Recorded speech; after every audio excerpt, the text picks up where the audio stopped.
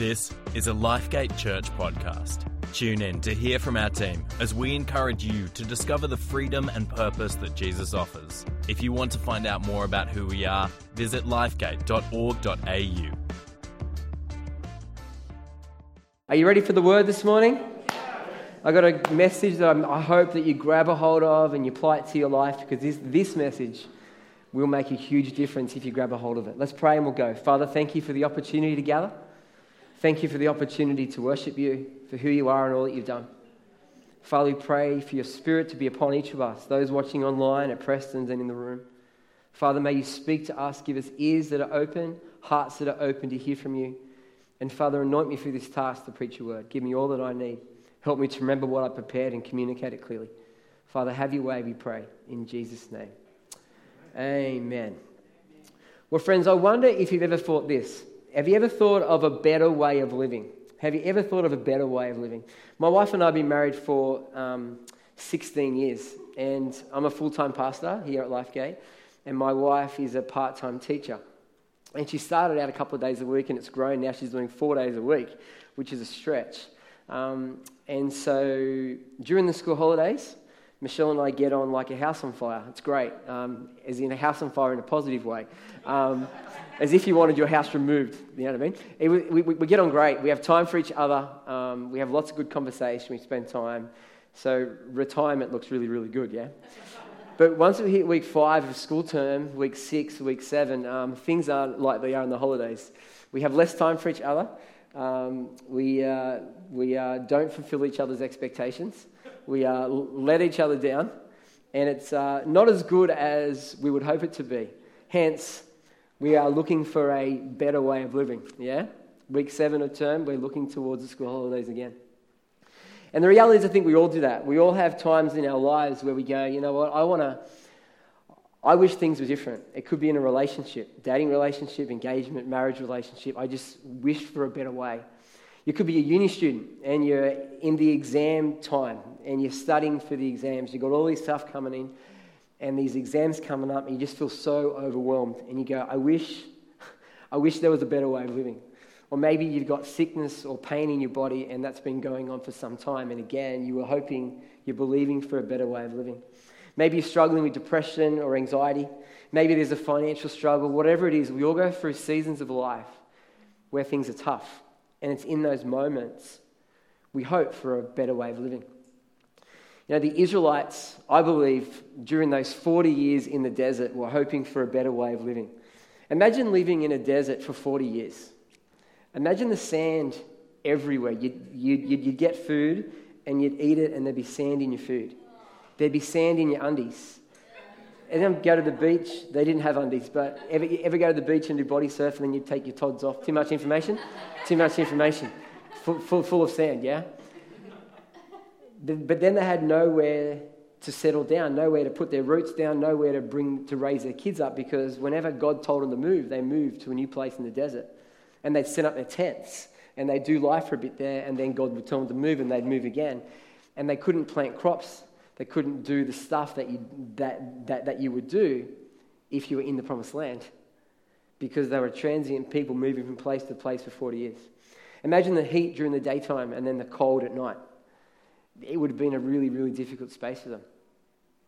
Difficult time. And then the food. I mean, God supplied it. Praise God for the chicken, the quail, from the quails that landed every day, and the bread from heaven. But it was the same food for 40 days. I reckon they were, what did I say? Days. Thank you. 40 years. 40 days of the same food. That would suck.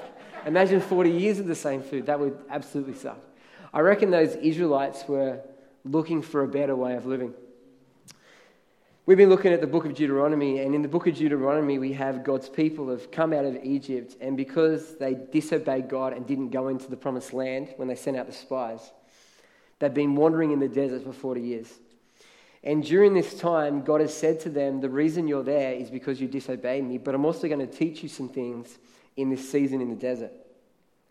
But he also says to them that they have something to look forward to. God says there is a better way of living for them. I want to take you back to a passage that we've looked at once before in this Deuteronomy series because it just summarizes it so beautifully and says it so clearly. It's from Deuteronomy chapter 8. I want to take you to 9 verses of Deuteronomy chapter 8 to talk about what it was to look like in what it was for them to live in this 40 years in the desert. But then there's this hope, there's this vision of the future of this promised land that is before them. So this is Moses writing to the people of Israel, speaking to them, and he says this: "Be careful to follow every command I'm giving you today, so that you may live and increase and may enter and possess the land the Lord promised on oath to your ancestors. Remember how the Lord your God led you all the way in the wilderness these 40 years, so that they're at the end of the 40-year period, they're about to go into the land. Why did he do that? To humble and to test you, in order to know what was in your heart, whether or not you would keep his commands." Verse 3. "He humbled you, causing you to hunger, and then feeding you with manna or bread from heaven, and neither you nor your ancestors had known, to teach you that man does not live on bread alone, but on every word that comes from the mouth of the Lord." There's an incredible scripture, that one. Verse 4. "Your clothes did not wear out, and your feet did not swell during these 40 years. Know then in your heart that as a man disciplines his son, so the Lord your God disciplines you." There's a picture of what we see of what happened in the land. God fed them, they wandered, praise God, their clothes didn't wear out, their feet didn't swell up, but they're in this desert for 40 years, and God used that time as a time of testing, a time of discipline to get the people ready, so that when they crossed the land, they would obey him and follow him. But then, in contrast to that, look at what God says that is ahead of them. God gives them a vision for the future. He says this: "Observe the commands of the Lord your God, walking in obedience to him and revering him. For the Lord your God is bringing you into a good land." Now compare this, right? Same food every day. A land with brooks and the water from rocks and trying to find water. Brooks and streams and deep springs gushing out into the valleys and hills. Water everywhere compared to being in the desert. A land with wheat and barley so they can make their own bread. Vines and fig trees. Pomegranates, olive oil and honey. Now, remember that the generation had died out. Anyone over the age of 20. So some of the people in their who were under that age of 20 who didn't go into the land were still alive at the time. And maybe they had some memories of olive oil, some memories of fig trees from Egypt. Maybe these things were all new to them, yeah? New to most of the people. And no doubt Moses and Joshua and Caleb were telling the people about these incredible things like fig trees and pomegranates and olive oil and honey. Wow. A land where bread will not be scarce and you will lack nothing. A land where the rocks are iron and you can dig copper out of the hills. It was an incredible thing and a stark contrast to what they were currently living in. I can imagine there was a hope for a better way of living. And in this passage, God gives the Israelites a vision for the future. And when I say vision, I'm talking about a future, a preferred future. He's talking to them about what is to come. And I reckon that this what is to come was one of the reasons they got through the desert. It was one of the reasons that motivated them to keep on going day after day, because one day God is going to give us this land. Today I want to talk to you on the topic of this, your next 40 years. Now you might think 40 years, wow, that's such a long way away. But at the age of 43, I go 40 years, I can sort of get a picture of that. But if you're young, you go 40 years, what's that? So I want you to break it down. If you're 12, I want you to think your next 3 months. If you're 16, I want you to think your next 6 months. 14-year-old, think next 6 months. If you're a young adult, I want you to think 1 year, or 2 years, or 3 years ahead, yeah? Because that's all we can do when we're that. If you're in your 20s, early 30s, think 10 years, think 20 years. When you're 40, you can think 40 years ahead. What does 40 years ahead look like? Some of you guys don't exist in 40 years. How many people aren't here in 40 years? My mother put her hand up very high, and a few others maybe, yeah?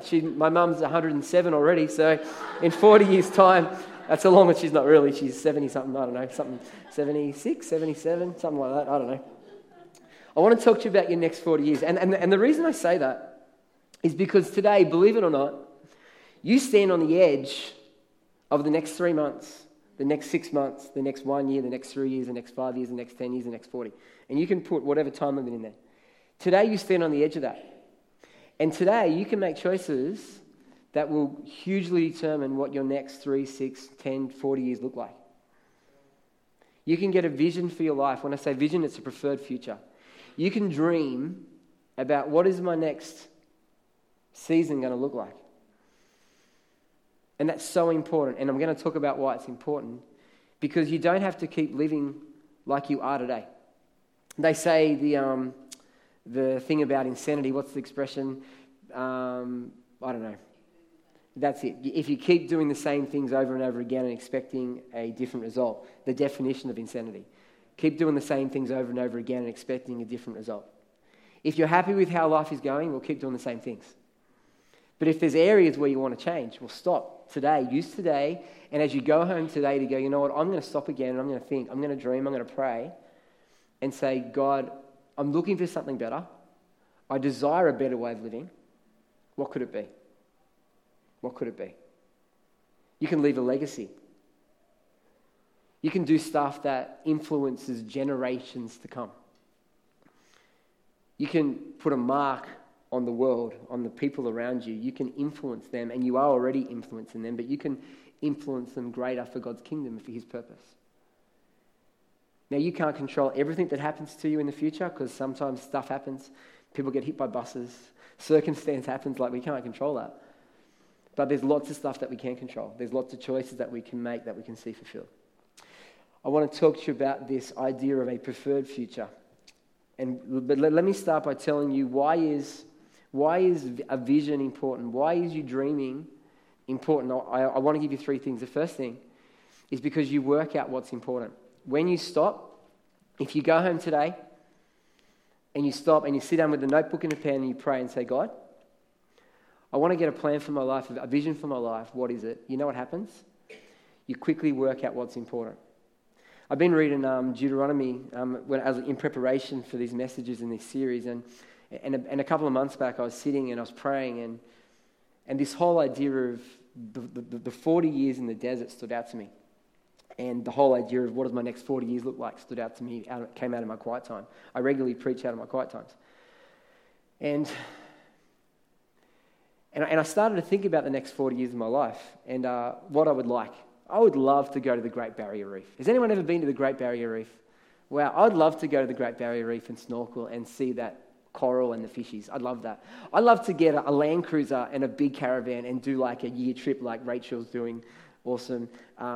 And do that Australia around thing. Anyone else want to do that? I would love to go to every beach on the New South Wales coast, yeah? Go to every beach and body surf in every beach. That'll be some really, really good things and exciting things. But as I was thinking about these things, I went, you know what, they're not really that important. They're nice. It's something to dream about, but they're really not important. Because when I started to think about, well, what does my next 40 years look like? And I started to think about, well, God's going to hold me accountable one day for how I live this life. Well, what's really, really important? And I got down to 2 parts. Number 1 is me and God. I want to live a life that pleases Him and honours Him with my life. That's the first piece. And I worked out what's the other most important piece is to help others do the same thing. To help others live a life that honours Him and pleases Him. At the very foundation as Christians, that's what we should be about. Us honouring, loving Him with all of our lives. Loving others and helping them honour Him with all their lives. And so I then wrote down some thoughts and I think my main thing in life is, and I got it down to a sentence, is to see people thrive. See people thrive. Me thriving, everyone thriving, and we do that in a relationship with God. So as you go home, as you think about what does your future look like, what is the vision, your preferred future for your life, by doing that, you actually cut off all the stuff of things that aren't that important, and you really single it down to a few things that are really important, and then you can go after them. That's the first thing. The second thing, why is vision important? It gets you through today. It gets you through today. Those Israelites in that desert eating sand, getting sand in their undies every day, they're thinking of what's next. They're thinking of what's next, and I reckon that was a motivator for them to keep going. And we all go through difficult seasons. And it can be that vision, that thing that we're desiring can actually help us do the things we need today to do today to get through. want to give you two examples. The first one's very light. It's my story. And the second one's really heavy. It's not my story. When at the end of high school, I wanted to be a high school music teacher. I worked that out. So I said, what do I need to do to become a high school music teacher? And it turns out you have to go to university and study. Oh, here we go. So I went to university and I did a Bachelor of Music, Bachelor of Education, and I did not like university one bit. It was like this fake lifestyle. If you go to this place, you hang out with these people, then you go back to the real world and your part-time jobs and your families and stuff. I didn't like the culture. I know lots of people love uni, but I just didn't like it. It wasn't for me. But what got me through uni was the fact that I had this dream, this vision of becoming a high school music teacher, and this was needed to get through it. Hence, a vision helps you get through today. First example. The second example is much more deeper. There's a scripture in Proverbs chapter 29, verse 18, and I've given you two versions from the New American Standard Bible and then the King James Version. The New American Standard Bible describes it like this: where there is no vision, the people are unrestrained. The King James Version uses this language: where there is no vision, the people perish. Without a vision, you can get stuck in today. And you can get stuck in all the issues of today and the problems of today and get so focused on your own stuff, you can go into this dark cloud and you can't see a way out. When I was 18, one of my closest friends rang me up one night to say, Nathan, can you pray for my dad? He's gone missing. Okay. I rang back the next day, Dad's still missing, and the family's really worried about him. It's out of character.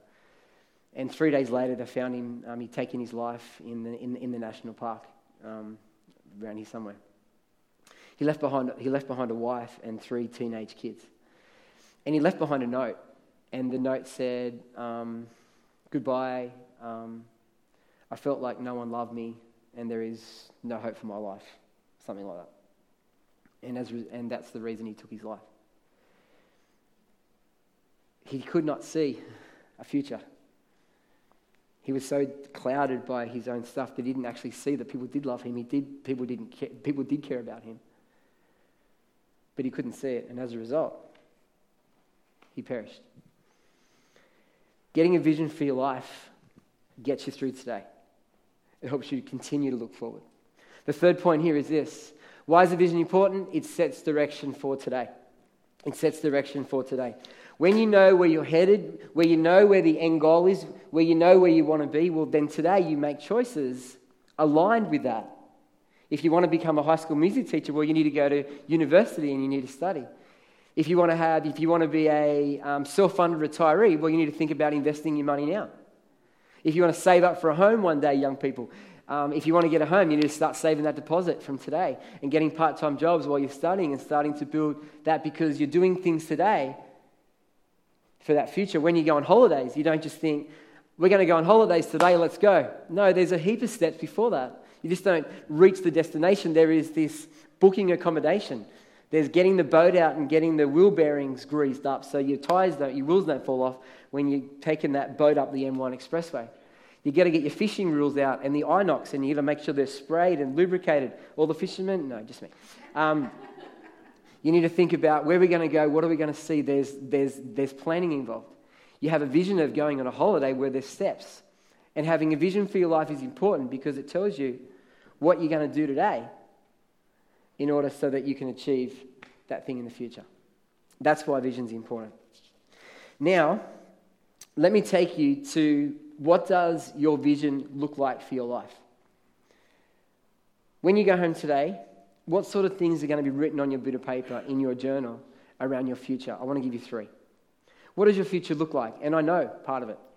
I can tell you what your future looks like because they start with the promises of God. You know, if you're a Christian, God has given you many promises, and we've talked about this over a number of weeks in this Deuteronomy series as we talked around hope. And that the hope that we have is connected with the promises of God, because when we put our faith in Him, then God gives us all His promises. And because they're promises, they are realities for today, but they're also realities for our future. So let me give you the promises of God. You've seen these before, here they are again. That God is never going to leave you nor forsake you. He's going to provide for your needs. God is going to provide for your needs. God is going to provide for your needs, friends. That is in the future.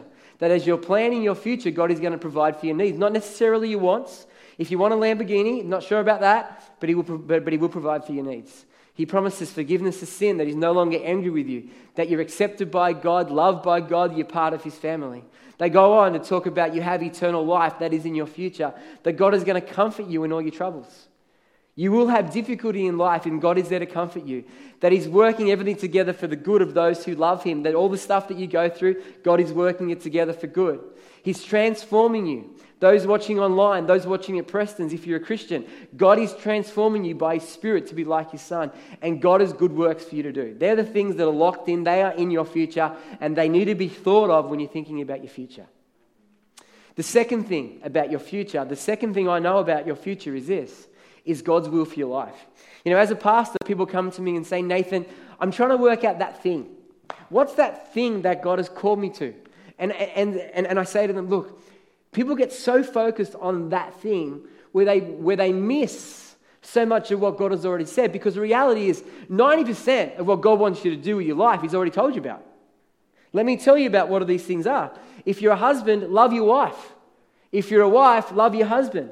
If you're a husband, lay down your life for your wife. If you're a parent, raise your kids in the way of the Lord. If you're an adult, work with your hands. Provide for your family. Give your tithe to God's church. Be in community. Love God. Love others. The Bible's clear that he wants you to forgive. He wants you to be generous with your resources. He wants you to know him, know his word. He wants you to share your faith. He wants you to shine the light of Jesus with the world. He wants you to pray for those in authority. He wants you to submit to your leaders, use your gifts, meet with other Christians and worship him.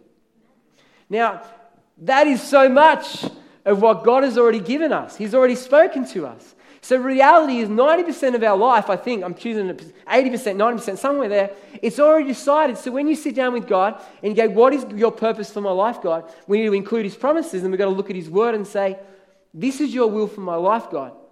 How does that fit into where I'm going? And the final one is this, your desire. And I've deliberately put these in order, 1, 2, 3, because they're in order of importance.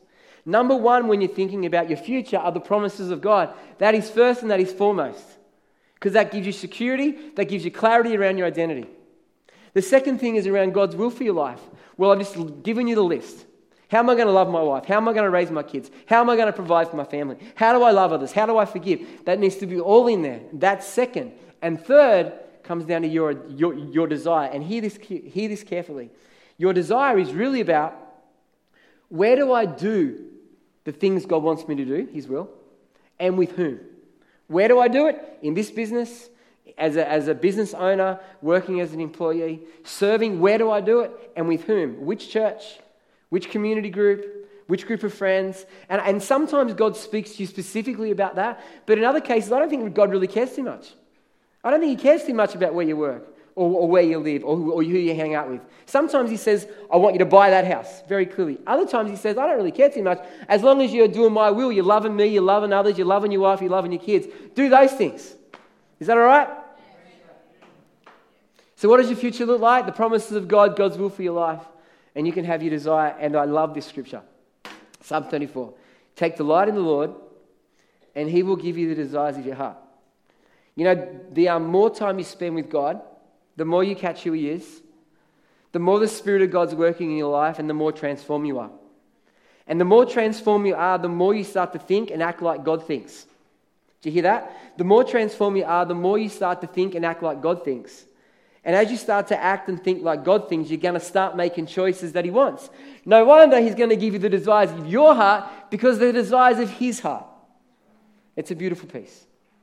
Get close to God and he will lead you, he will change you, he'll move you. So, they're the three things. As we come to the close of this message today, as we come to the end, and we're going to head out to, for those here at Padstow, we're going to head out to First Steps today. There's morning tea after the service both here at Padstow and also at Preston's. And if you're online, there's going to be some reflection questions for you. As we come to the end of this message, my challenge for you today is this: to spend some time with the Lord this week, next fortnight. Today's best because you're going to naturally forget about it. In the next month, and say, okay, God, what's your vision for my life? Start with his promises. Find out his will. If you want me to give you what I mentioned there, I can give that to you. And then write down your desires, because he wants to give you the desire of your heart. And then don't just think about your life in a one sentence. So I've worked out the vision of my life, and they say the researchers say that it takes you to about the age 35. Once you get about 35, then you actually work out pretty much who you are and what you're good at and what you're about. That's what they say. And that's pretty true for me. At the age of 43, I pretty much know what I'm good at. I know what I'm not good at. And I've got a big list of them. And my sentence for my life is to see people thrive. That's what I want. I want to see people thrive. I want to see you thrive. I want to see those watching on the screen thriving. But then the other thing I did, when I had a mentor for a season, he took me through a personal development plan. And what he did, he said, I want you to break your life down into different areas. Your marriage, your kids, your finances, your fitness and your health. Then your work, you as a leader, you as a pastor, you as a preacher, the different areas of the ministry, and then come up with a vision for each one of those things. Come up with a goal, come up with a strategy about how you're going to fulfill them. So you just don't have to get this one sentence that does your whole life, but you can actually break your life down into different pieces. And what I did, which helped me, is I gave it a score out of 10. So I wrote down, I want to have an 8 out of 10 relationship with Jesus consistently, an 8 out of 10. And then I wrote down what an 8 out of 10 looks like. You might say, why isn't it a 10 out of 10? Well, you have those mountaintop experiences, yes? So let's come down to a bit of reality, and we'll go 8 out of 10. And so I then wrote down what an 8 out of 10 relationship with, and that is daily Bible reading, daily prayer, having times of connection, praying with my wife. And I wrote down what an 8 out of 10 looks like. I wrote down goals around my fitness. I wrote down a weight that I want to be at. I wrote down how many push-ups that I want to do a day. I know, push-ups. I wrote down how many kilometers I want to run a week.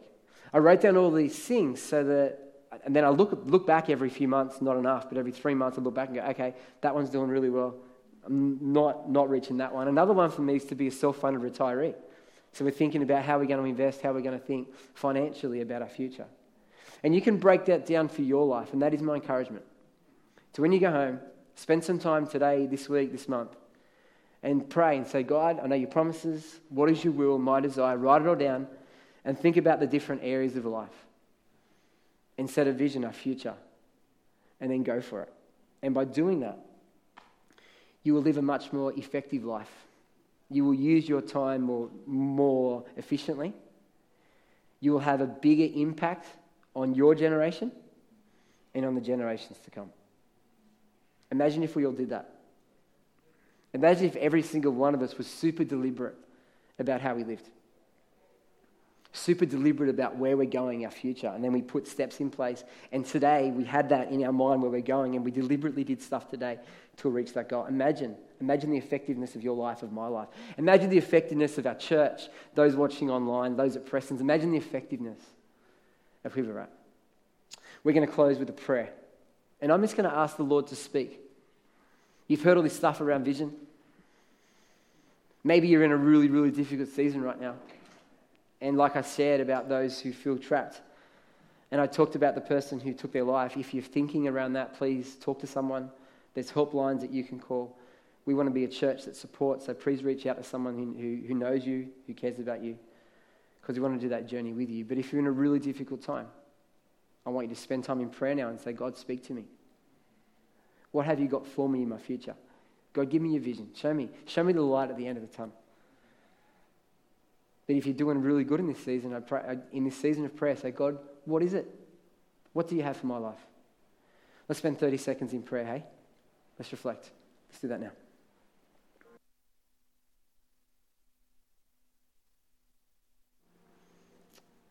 Father, we pray you come by your Spirit now on each one who's watching, at those at Preston's, those online, those in the room. Father, come Holy Spirit right now. Come upon us. God has good plans for you, church. He's working everything together for the good of you. You are no longer under condemnation, but you've been accepted and you've been loved. That you are valued and you cared for.